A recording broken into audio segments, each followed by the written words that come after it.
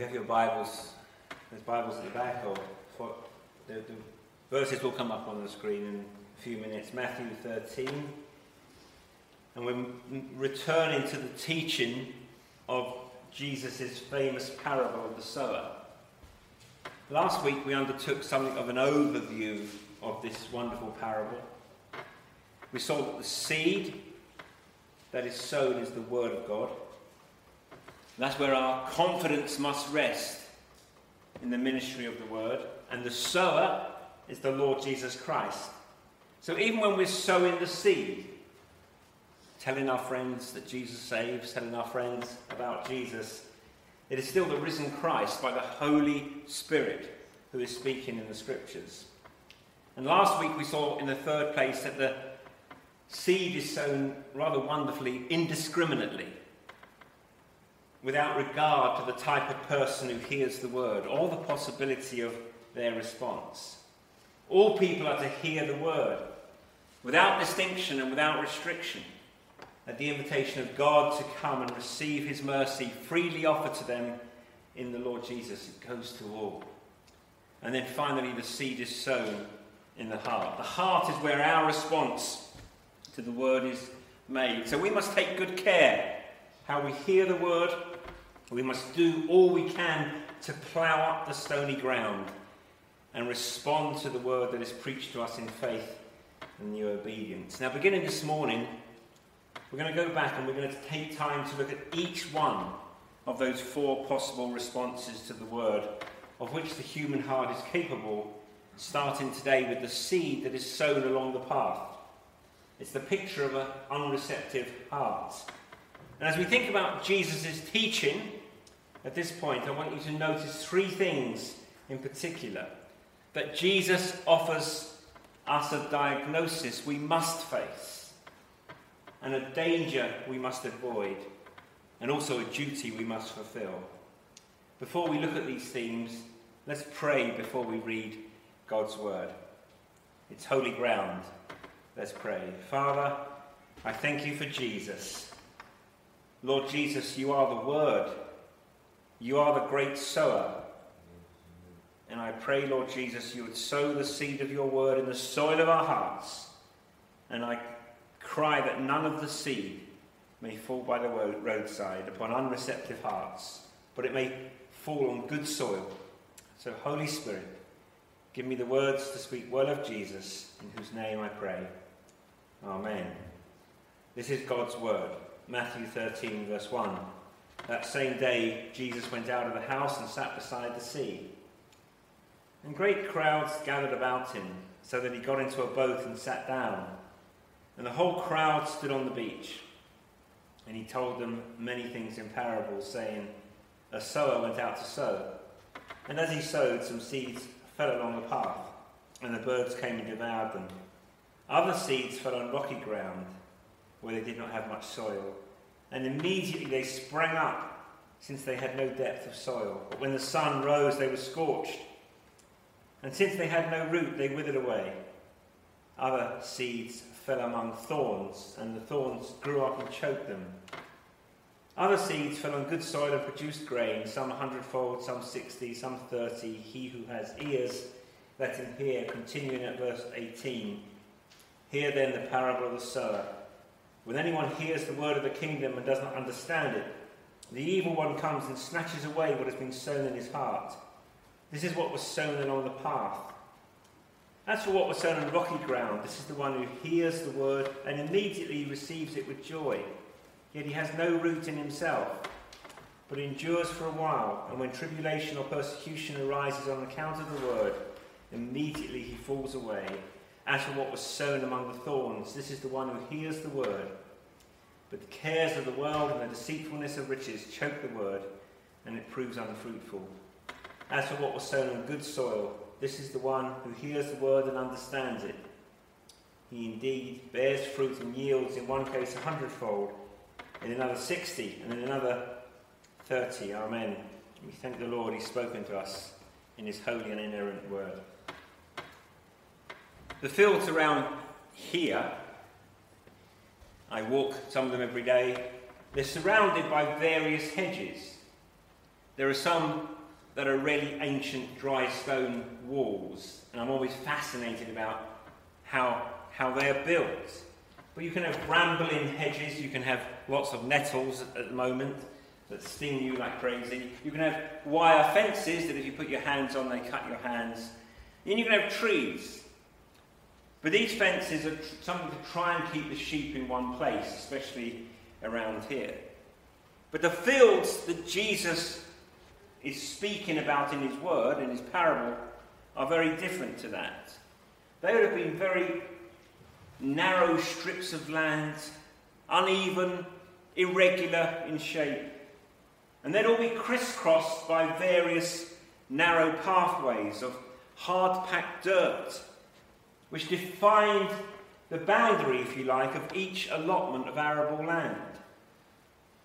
And the paths were not formed by any planned scheme, but much rather by the regular traffic of feet or cartwheels or animals' hooves.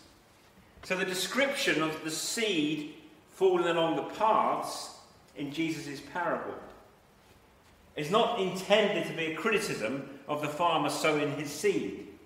That, he just didn't keep the seed in bounds. And that's not what Jesus is saying. Rather, our Lord is saying that this is what ordinarily would happen in every field, given the irregular shape, the narrowness of the land, and how they were crisscrossed by the various pathways. In every field, when seed was broadcast, some of it would always fall on the path.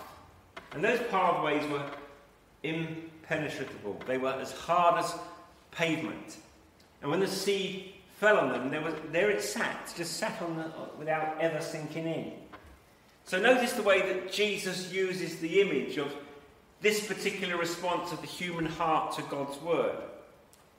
First of all, to give us a diagnosis that we must face. Because look how he puts it in verse 19. When anyone hears the word of the kingdom and does not understand it, the evil one comes and snatches away what has been sown in his hand, in his heart. What exactly is the problem here? Why does this heart not produce any fruit from the seed of the word that was sown in it? Well, notice what the problem is not, first of all. It is not that this person has not heard the word. When anyone hears the word, Jesus says. So this is a hearer of the word. The gospel seed has been sown. They cannot object on the day of judgment to the dreadful sentence of condemnation that waits for them by saying, I didn't hear the good news. No one ever told me about Jesus. This was not true for this class of hearer. And I really encourage, if you're able to come and hear John's Gospel this afternoon, because this dovetails with this so well. These are people who've heard the word. But the issue is that the word of the gospel has never reached them, penetrated their hearts. Their hearts are so hard-hearted, they're so convinced that they are right, and unreceptive, so the word sits on the surface, never sinking in. And Jesus is exposing a common pattern for many who come to church or watch online. Why they do it, I'm not quite sure. What benefit do they hope to receive if the word never penetrates their hearts? Maybe some attend church because they're out of long-established habit. That's how they were raised. That's how their community gathers. That's where they meet their friends. They can't imagine doing anything else on a Sunday morning. Come to church out of habit. Muscle memory compels them to attend. And maybe they do get some therapeutic help from coming to church. Maybe offers a sort of emotional catharsis. They feel better about themselves at the end of the service, baptizing their week-long worldliness with a dose of church. Maybe to grant themselves some kind of psychological absolution as they face a new week.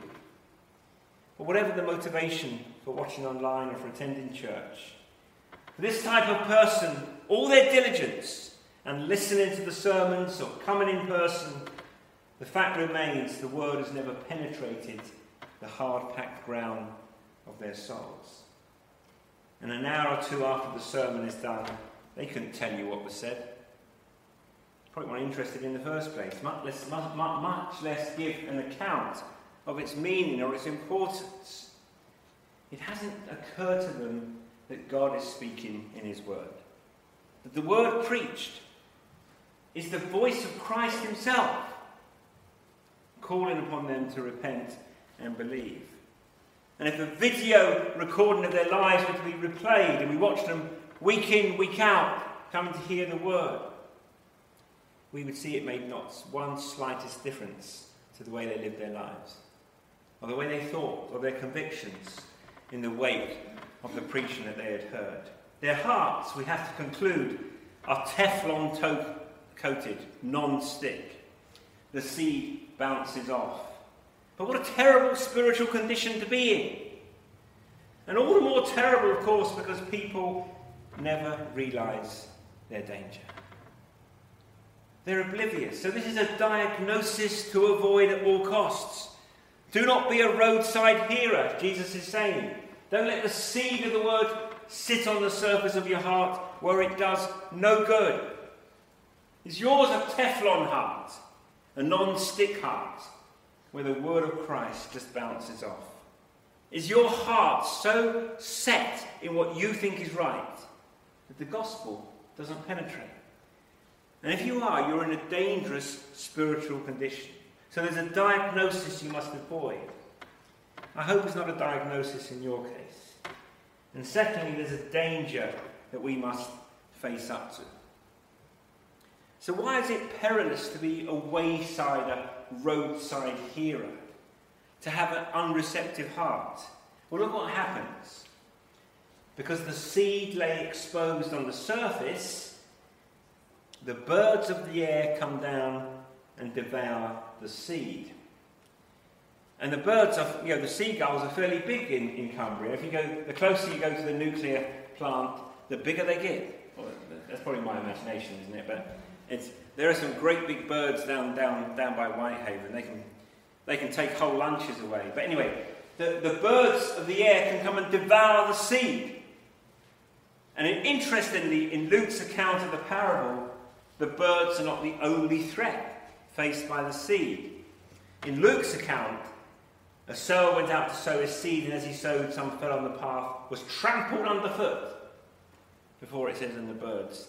So if the birds don't get the seed, the traffic will. It's probably poor, but if you imagine, I wasn't going to say if you imagine driving down the A66, but it's so slow it probably wouldn't matter. But if you're driving down the M6, for example, and you threw a handful of grain out of the window, and so the grain covered the M6, what chance does it have of bearing a crop on the M6? None. Because if the birds don't get it, it'll be pulverised by the next Arctic that comes along. Eddie Stubborn. So that's Jesus' image. When the seed sits on the hard-packed surface, the traffic on the road will crush the seed of the word. So if the gospel doesn't get in, if the gospel of forgiveness, which also means how we treat one another, if that never gets in and it just stays on the surface and it makes no impact, the constant traffic of our busy lives, and we're busy, aren't we? People are busy 24/7, will trample the word and render it fruitless. I think in our day and age, people don't spend enough time in the word compared to our previous generations. Because we're so busy, anything to think about God's word. And then what is left, the birds will snatch away. The metaphor explains the work of the devil himself.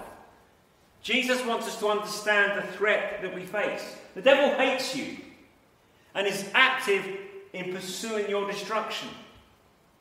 So he is deeply invested in you not taking church or the scriptures seriously.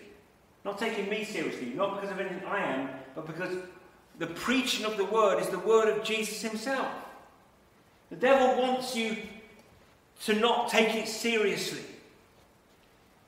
I'll quote C.S. Lewis this morning and this afternoon. This morning positively, this afternoon negatively anyway. But C.S. Lewis, in the Screwtape Letters, he has the senior devil Screwtape explain the experience of one of his subjects to his demonic protege, Wormwood. And this man was reading a book one day, and its contents began to stir in him questions, longings for spiritual things. And he begins to ask questions about eternal realities. So Screwtape intervenes by making him terribly hungry for lunch. And Screwtape told Wormwood, once he was in the street, the battle was won. I showed him a newsboy shouting the midday paper and a number 73 bus going past. And before he reached the bottom of the steps, I had gotten into him an unalterable conviction that whatever odd ideas might come into a man's head when he's shut up alone with his books, a healthy dose of real life was enough to show him that that sort of thing just could not be true. That's the danger we must face. I hope you can see it.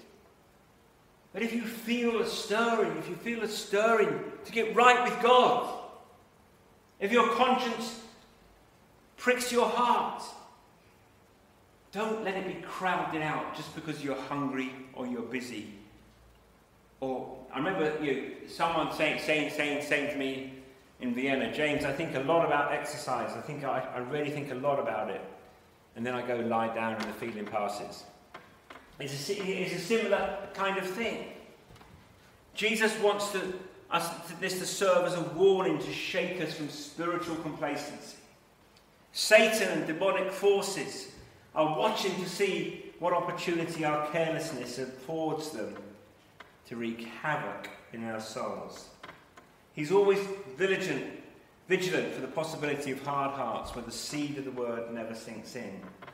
So even now, the enemy of your soul is casting his eye over this congregation, weighing your response and mine, testing our sincerity, looking for indifference, looking for hard hearts.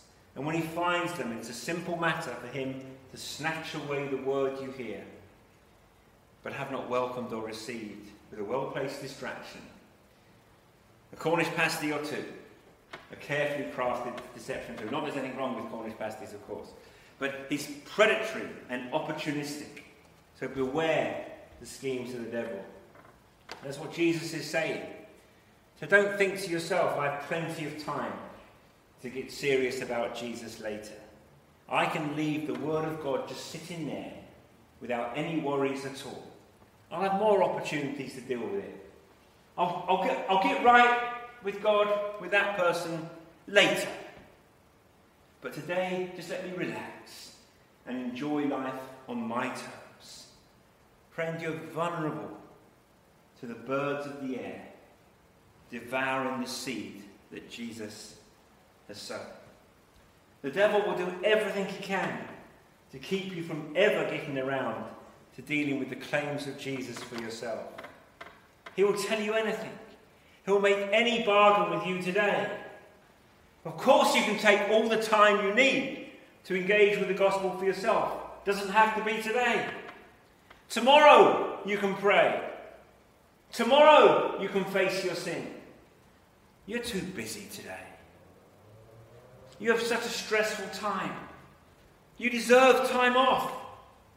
And when tomorrow comes, if it does, there'll be more excuses and objections and deceptions and lies. Of course there will be. And if you aren't careful, before you know it, you'll be standing before the Lord Jesus on Judgment Day. Your life having run its course, and your unreceptive heart never responding to his word. That's the devil's strategy. So be warned. Please don't let the seed of the word just lay untouched on the surface of your heart. So it's a diagnosis to avoid.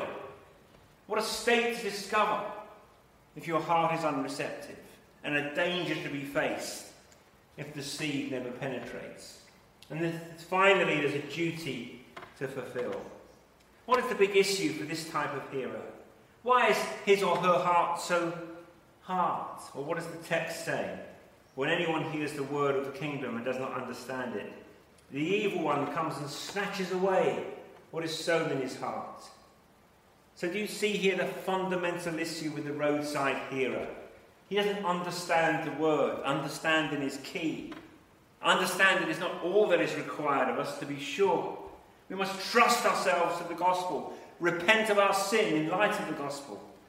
But without understanding the gospel, we cannot do any of the rest. The seed of the word takes root in our hearts through understanding. The key to fruitful hearing is understanding. 2 Timothy 2, Paul calls Christians to diligence in the pursuit of godliness. He talks about soldiers who refrain from being entangled in civilian affairs. He talks about athletes who compete according to the rules. And he talks about farmers who work hard to produce a crop. And in verse 7 he says, think over what I say, for the Lord will give you understanding. Two sides of the command. Our duty is clear. We're to think over the instruction given, to study it. It is the call of the Christian to study the word, to apply ourselves to its message, to interrogate it that we may grasp its main ideas. Think over what you're being told, Paul says. That is our task. That is our duty. But there's a divine promise. The Lord will give you understanding. A saving, fruitful understanding of the Word of God is the gift of God, freely given to all his people. But we mustn't neglect our duty to think, to engage our brains under the excuse that we're waiting for God to give us understanding first. He gives understanding to those who engage their brains in pursuit of understanding. Think on what I say, and the Lord will give you understanding. Think. Work on it. That's the duty the Lord Jesus presses on us. If the word is to bear fruit on our lives, we must strive to understand, to come to terms with its message. So as we close, we must engage our brains and not simply let it wash over us. Firstly, take seriously the urgency of understanding the gospel. How do we become understanding, fruitful hearers? Well, the first thing is, don't forget, today is urgent. It's the best day to be serious about knowing God and the gospel. Today. You have today. You may not have this afternoon. You may not have tomorrow, but today. The scriptures say, today, if you will hear his voice, harden not your heart. So the first step in becoming a fruitful hearer, not an unreceptive roadside hearer, is to take seriously the urgency of understanding the Word of God. It is urgent. It is pressing. Satan is roaming around. He's opportunistic. He won't let the seed of your word, the word, sit for long. So today is your moment to be serious about Jesus. Today, right now. Secondly, pray to God to help you understand. You cannot hope to understand the gospel without the help of the Spirit of Christ. 1 Corinthians 2. The natural person does not accept the things of the Spirit of God, for they are folly to him, and he is not able to understand them because they are spiritually discerned. That is to say, they are discerned by the work of the Holy Spirit. If you want to understand the gospel, the word of Christ to you, cry out to God for the help of the Holy Spirit. It's a wonderful habit to be in, to cry to God for the help of the Holy Spirit to help you understand his word. That you would see Jesus in his word. Prayer, believing prayer, pleading with God for the help of the Holy Spirit. That is the magnifying glass that helps our dim spiritual sight see the truth. So cry to God to help you understand. Be urgent, cry to God, and thirdly, develop the skill of Christian meditation. I think because the word meditation, sometimes evangelicals run a million miles the other way in case we're doing some kind of mindfulness or something. But there is something very blessed about Christian meditation. Search the Scriptures daily to see if these things are so.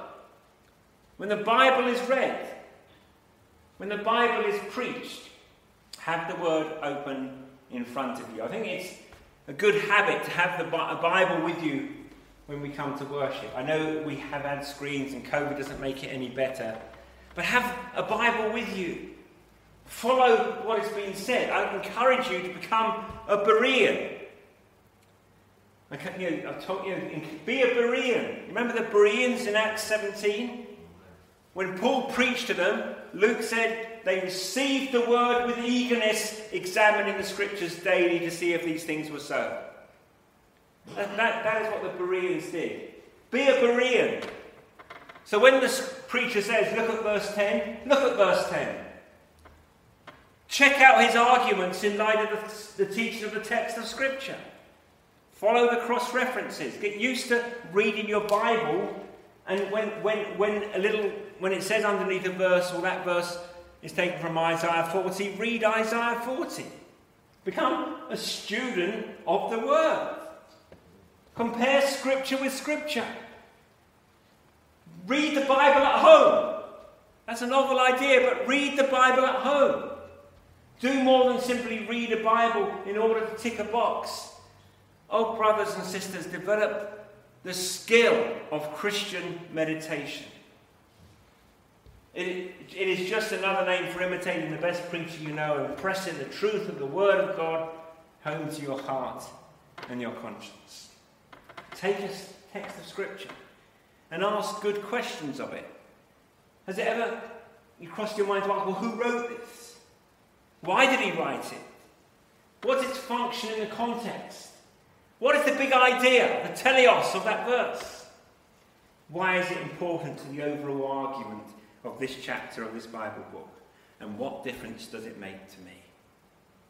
What difference does it make to my relationships? How does this text help me to pray? What does it tell me about God? What does it tell me about my sin? What does it tell me about Jesus? How can I pray its message on behalf of others around me? Christian meditation is coming along behind the farmer who's spreading the seed, and with your finger pressing that seed home. Pressing that seed home, one seed at a time. So the seed is being broadcast this morning in the preaching of the Word. So go back all week long and press it home into good soil. And finally, come to Jesus Christ. Come to Jesus Christ. Be sure in every sermon, in every text you read, whenever the Bible is opened, to look for the main thing, which is always Jesus Christ and Him crucified. Sally Lloyd-Jones says in the Children's Bible, which I think is still one of the best Bibles around, she said, every page whispers His name. Every page tells you about Jesus. Every page tells you about Jesus and Him crucified. Jesus rebuked the Pharisees in John 5 for making this fundamental mistake. Jesus said, you search the Scriptures because you think that in them you have eternal life, and it is they that bear witness about me. But you refuse to come to me that you may have life. Their problem wasn't they weren't familiar with the Bible. They were students of the Scriptures. It wasn't even that they were wrong, but they looked in the wrong place for the wrong thing. It is that the Scriptures bear witness about Jesus. And they weren't looking for Jesus. So they refused to come to Him that they may have life. You can give yourself to the study of the Word of God and think that by your diligence you can have life. That God is impressed or God will reward you. But the message of Jesus is on every page.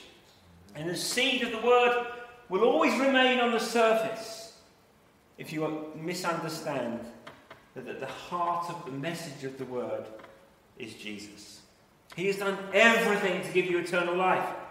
And the Word of God preaches that message of grace and mercy. And if you miss that, you miss everything. You can do 100 things, all commanded somewhere in the Bible, and die eternally if you don't come to the one of whom the Scriptures speak, who alone can give you life. It's That's why I wanted to open with that hymn that we sung. Spread the news. Jesus saves. Jesus saves. Don't miss Christ, who calls to you from every page of the Scripture. Come to Jesus. Come to Jesus. There's a diagnosis that we must avoid. You see it in the passage. That unreceptive, hard heart. That's a diagnosis we must all avoid. What a terrible thing to have a heart that is impervious to the Word of God. Secondly, there's a danger we must face. Beware the opportunistic attacks of the devil, who won't allow the seed of the Word to sit for long on the surface of your heart. Be warned, take action. So there is a duty we must fulfill. We must understand the Word. Nothing is more important than to understand the Word. Call out for the help of the Holy Spirit. Learn the act of Christian meditation and come to Jesus. Come to Jesus. The message of the Word is the message of the cross. And only by faith in Jesus can the Word bear lasting fruit. Well, may the Lord bless you. And may the Word bear much fruit in your heart this Lord's Day. For His name's sake. Amen.